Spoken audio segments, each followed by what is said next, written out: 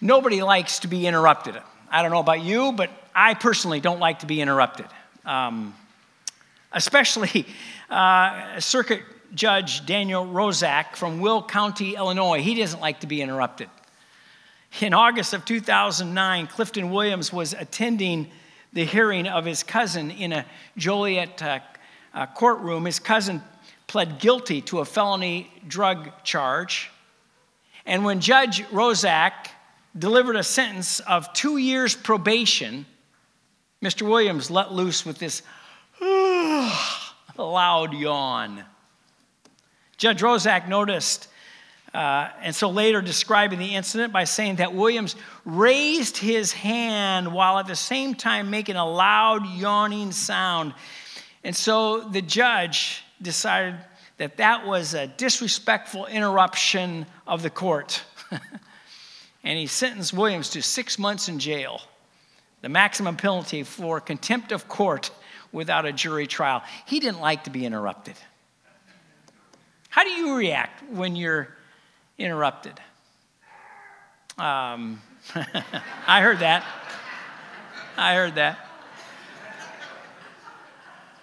Let's say you're in a sanctuary preaching. What do you do? I already told you I don't like being interrupted. But let's say you're on a phone and suddenly, an important phone call, suddenly one of your children, they come up and start tugging, on your sleeve, wanting to ask a question. Or you're watching, a significant playoff football game, one that you've really got a strong interest in when the doorbell suddenly rings and someone is asking you to sign a local petition. Or maybe you're driving around trying to get all your errands done when the traffic suddenly stops and you are stuck, interrupting all of your plans for that day. What do you do when you're interrupted? Scripture's full of stories of God interrupting people. Do you realize that? God interrupted Abraham, his comfortable life there in Haran, and directed him to go into the land of Canaan. There was Moses, of course, living his life peacefully out there in the desert as a shepherd when he was interrupted by God in that burning bush. Of course, there was Mary. Her life and her plans were suddenly interrupted by God when his angel told her that she would become the mother of Jesus, God's own son. This morning, I want to introduce you to two brothers who were interrupted by Jesus. We meet them in the first chapter of the Gospel of Mark. But before we get to them and the interruption, we need to set the stage. So I invite you to turn with me to the Gospel of Mark this morning, chapter 1. Mark 1, we're going to start by looking at verse 14 and 15. Mark 1, verse 14 and 15.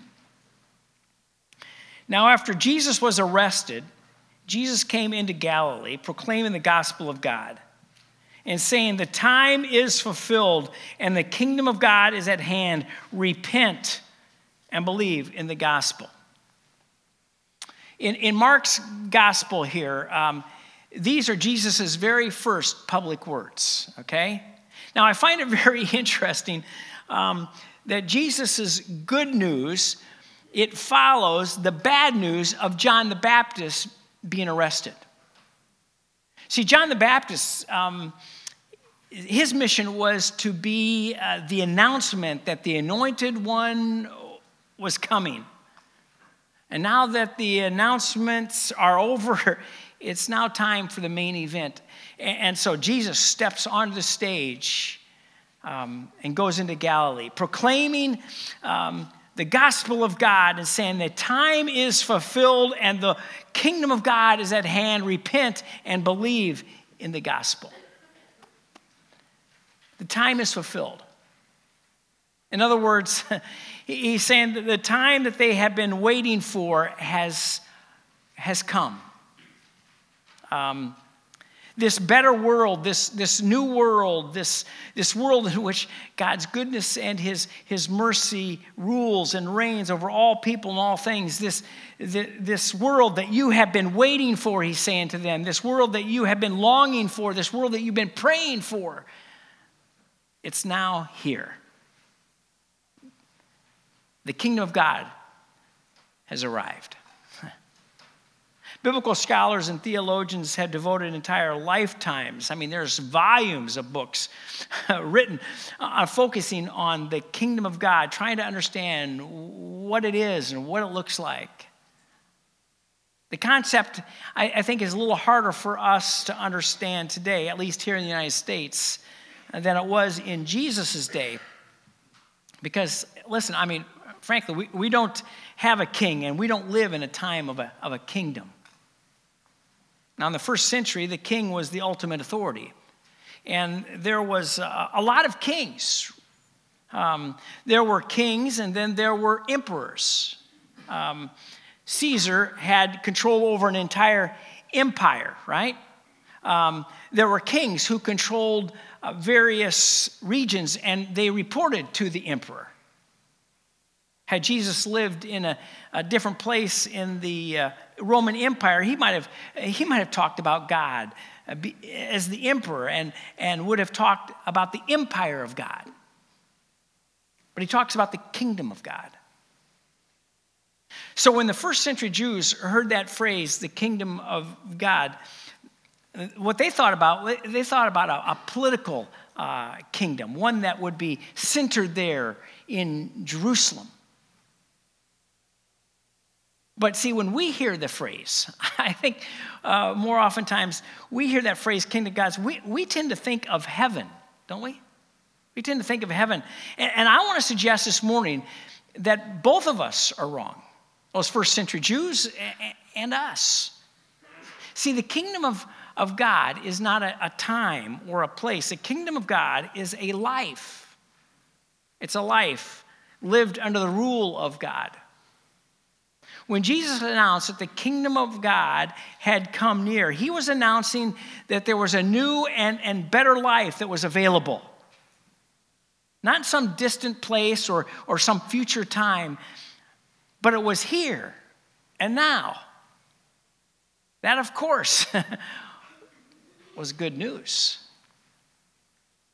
But to experience the kingdom life, you have to do two things, Jesus says. You have to repent and believe. That word repent means to change one's mind, to change your life. It means to turn around, to turn away from one thing and turn towards another thing. But you say, well, but turn towards what? See, usually when we hear that word repent, we think of turning from our sins, right? Turning from those wrong attitudes, and to stop doing and using those wrong words, put an end to doing those wrong deeds. But I think that's too narrow of a definition. Because you notice here that Jesus doesn't say, repent from your sins. He says, just repent. I mean, certainly it's appropriate for us to repent of our sins. But to repent includes more than that. Turning from, wrong attitudes, that's good. But see, to repent is broader than that. It includes turning away from one's own path and turn towards the path of Christ. To repent means to stop pretending as if your life is all about you and to start now living under God's rule. It means to trade in your old way of life and for God's new way of life. And then Jesus says, believe in the gospel. To experience this kingdom life, you have to believe in the good news that such a life is possible and that it's available to you. To believe here means, I got to tell you, it means more than just an intellectual assent. It means more than just nodding your head in agreement. It means to act on something, to enter into it. I want to illustrate this using an illustration by Todd Hunter out of his book, Christianity Beyond Belief. I think it's very useful. He says this, let's say you're afraid of flying. You're not sure why, but you've never been able to get on a plane. But you're intrigued with the idea of flying, so you decide to do some investigation. You talk to some of your friends who fly and ask them to describe their experience. You do some reading, and you learn that flying, well, it's one of the safest ways to travel. You join a fear of flying group where you can discuss your fears and you can ask questions and get them answered. And eventually you come to the place where you believe that flying is safe and efficient way to travel. So you buy yourself a ticket. You head to the airport, you walk through the gate, down the jetway, but just as you're about to step into the plane, standing there in that little alcove, you notice the nuts and bolts that hold that plane together. You see a mechanic, down below, fixing something. Maybe you've recently read about a door flying open on a jet one time, mid-flight. And all of this scares you, You look at that little gap between the jetway and the plane, and you realize that if you step over that gap, you know what? You're entering into a new reality. And at the last minute, you refuse to go. I can't do it, you say. I won't do it. Now, let me ask you, do you really believe that it's safe to fly? You may understand that it's safe to fly. You may agree that your life would be a lot happier if you could fly. But until you're prepared to enter into the airplane, you really don't believe in flying. In the same way, listen, you haven't really believed the good news of God until you've entered into that reality, until you've actually invited him to rule your life. So this morning, before we go any further in this message, I need to ask if you believe the good news. I'm not asking if you understand the good news. I'm not asking if you agree with the good news or if you would like to experience, the good news of the kingdom of God. I'm asking if you have entered into the experience and surrendered to his rule in your life. Now, let me tell you, if you're not there yet,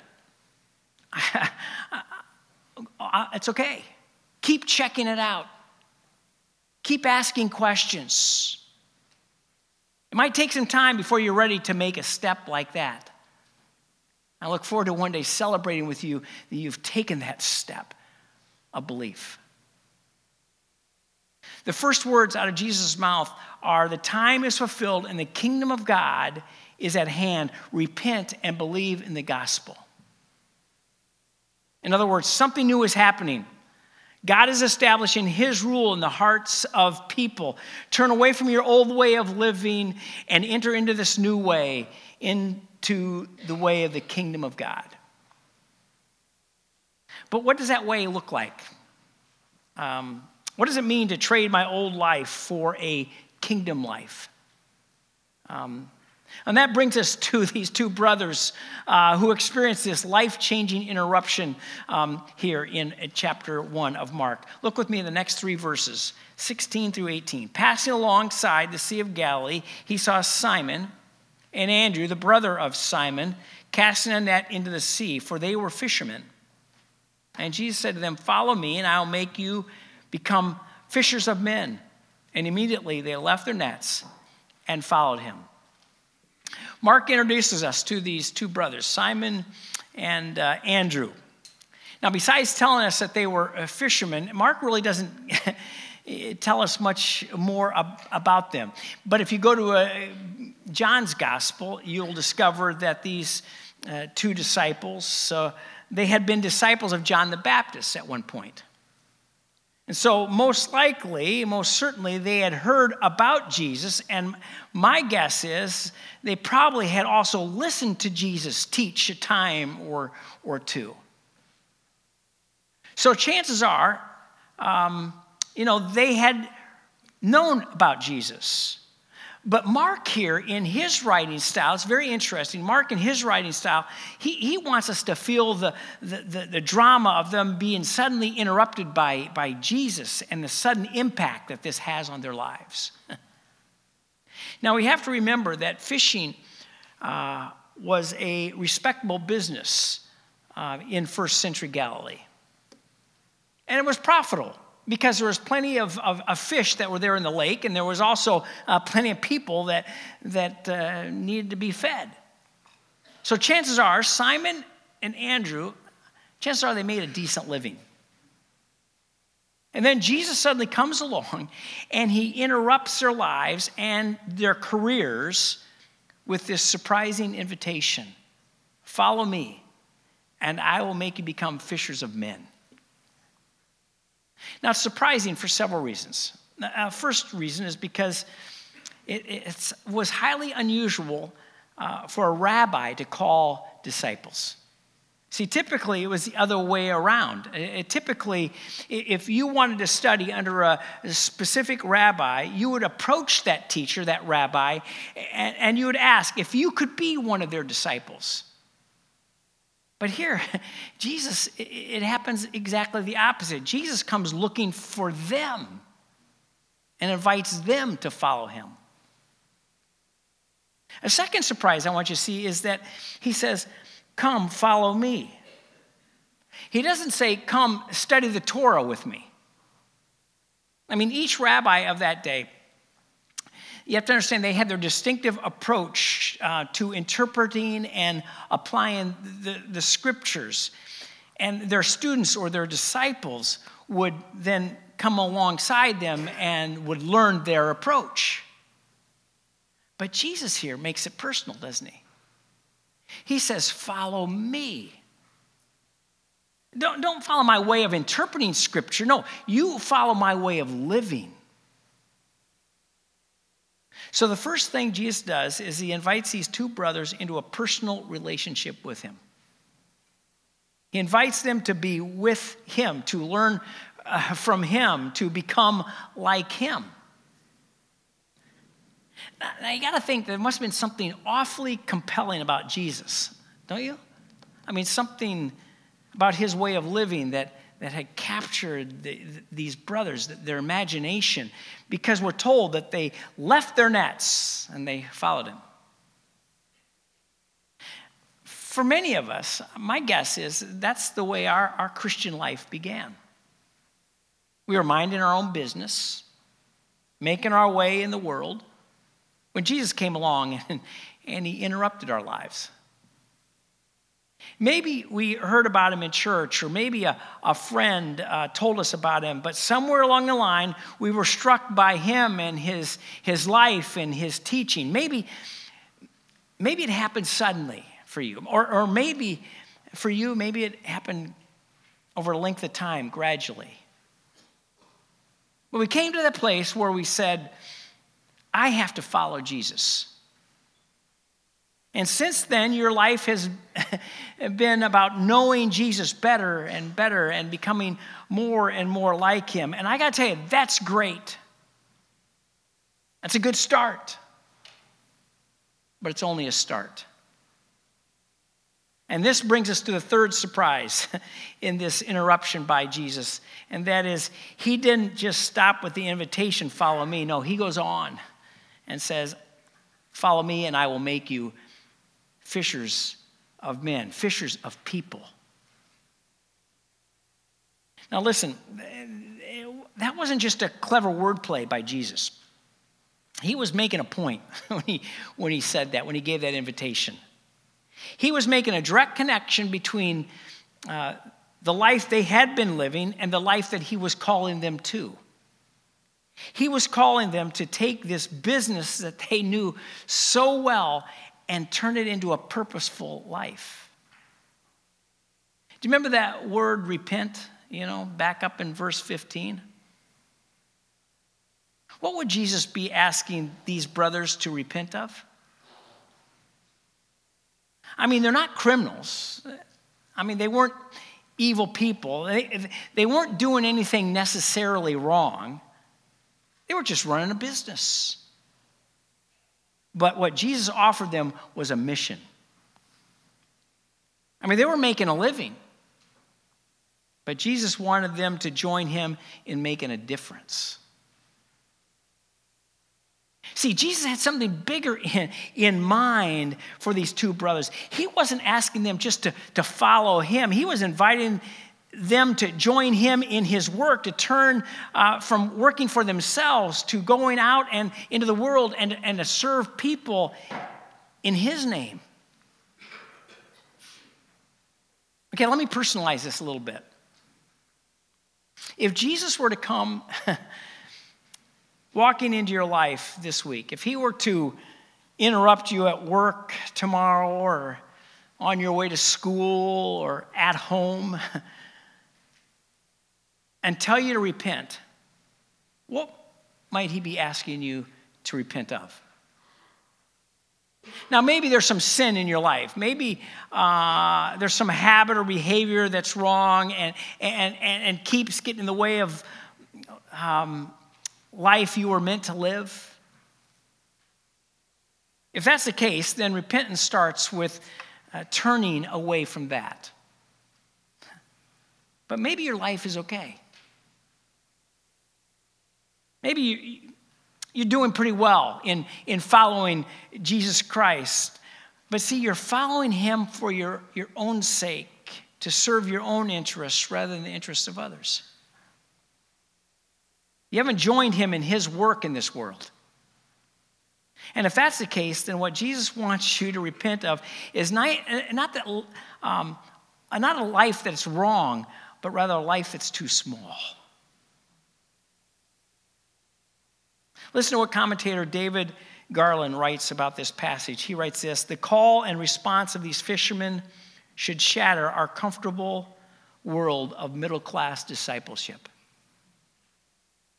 Disciples are not simply those who fill pews at worship, attend an occasional Bible study, and offer to help out in the work of the church now and then. When one is hooked by Jesus, one's whole life and purpose are transformed.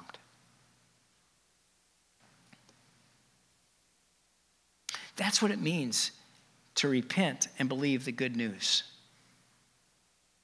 It means to follow Jesus into a new way of life, to radically reorient your life around Jesus and his work in this world.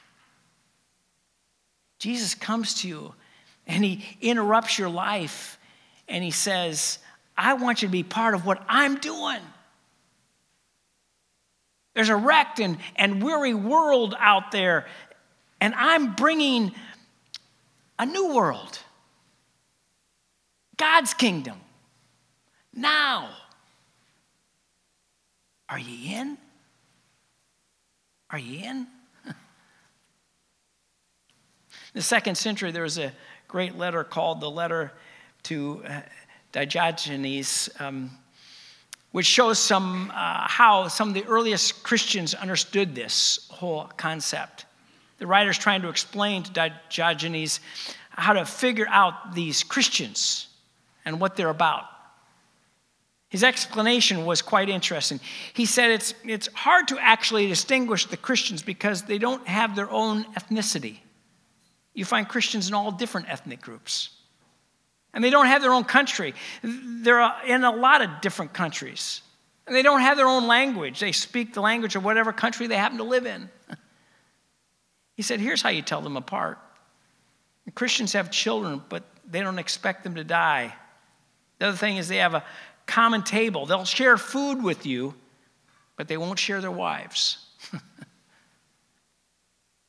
See, ever since then, Christians have understood that God has called us into his kingdom so that we may go out and bring his kingdom into our world.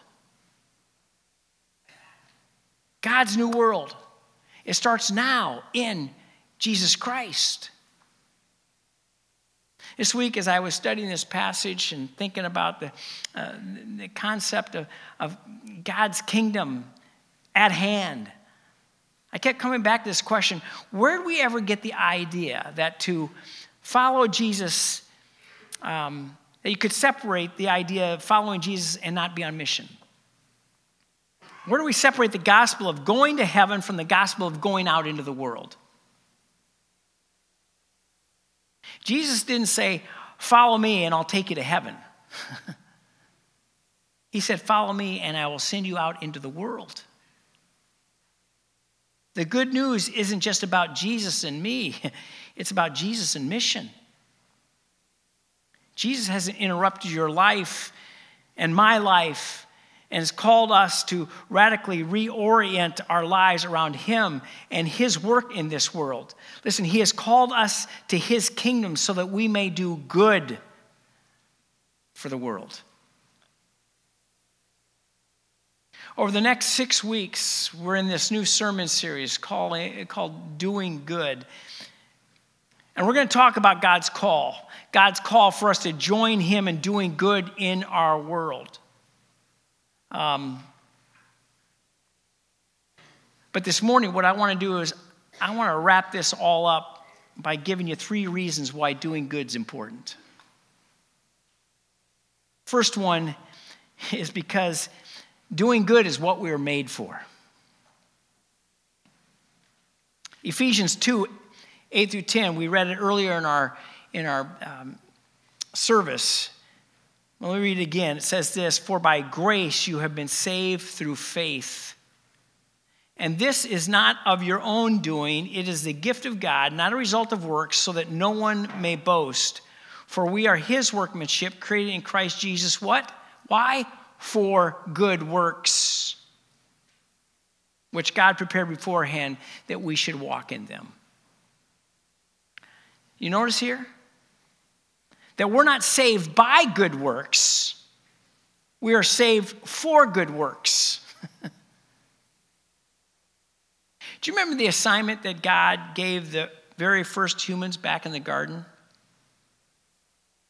I mean, they were to harness the earth's raw potential. They were to cultivate the garden and make something good out of it there in Genesis chapter 1. They were to take care of the garden and take care of each other. Listen, that's our divine and sacred task. To use our God-given authority in this world to do good and to make a difference. We were formed to do good from the very beginning of creation, and we were transformed to do good when Christ forgave us and made us new. Second reason, because doing good is the work of the kingdom. See, Jesus didn't just announce the kingdom had arrived. No, he went out and he lived it. He went out and he demonstrated it. I mean, think about what happened to each person that Jesus came into contact with. I mean, he healed the sick and he fed the hungry and he touched the lonely and he blessed the children. He did good. When we do those things in our community, in our neighborhoods, in our schools, in our workplaces, when we do those things, we are being the hands and feet of God. Hands and feet of Jesus. Third, doing good is what the world is looking for. Again, quoting Todd Hunter, he said this: people today aren't asking if Christianity is true. They're asking if Christianity is good. People are tired of hearing us talk about good news. They want us to be good news to our communities and the world.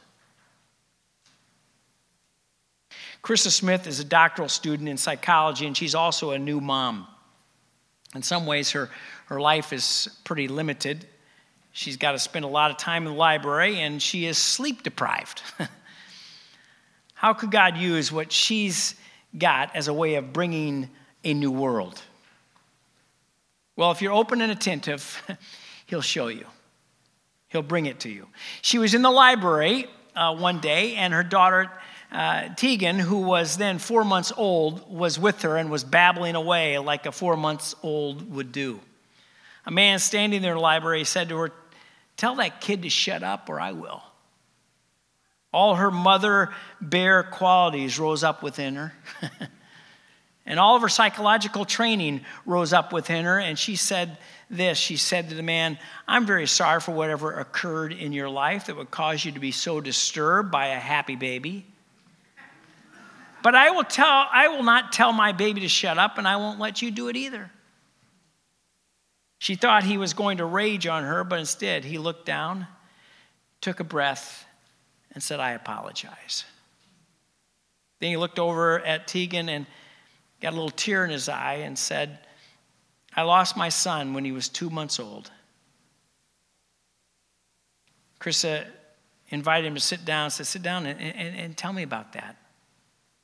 He said, "Well, he died of SIDS, and that was over 50 years ago, and I couldn't get over it. I was so angry about it, it broke up my marriage, and now I'm alone." She asked him questions about his son, and finally he looked over at Tegan and he said, "Can I hold your daughter?" When he held her for just a brief moment, he laid his cheek against her head, and he passed her back to her mom and simply said, "Thank you." Friends, God's kingdom is at hand. It's here.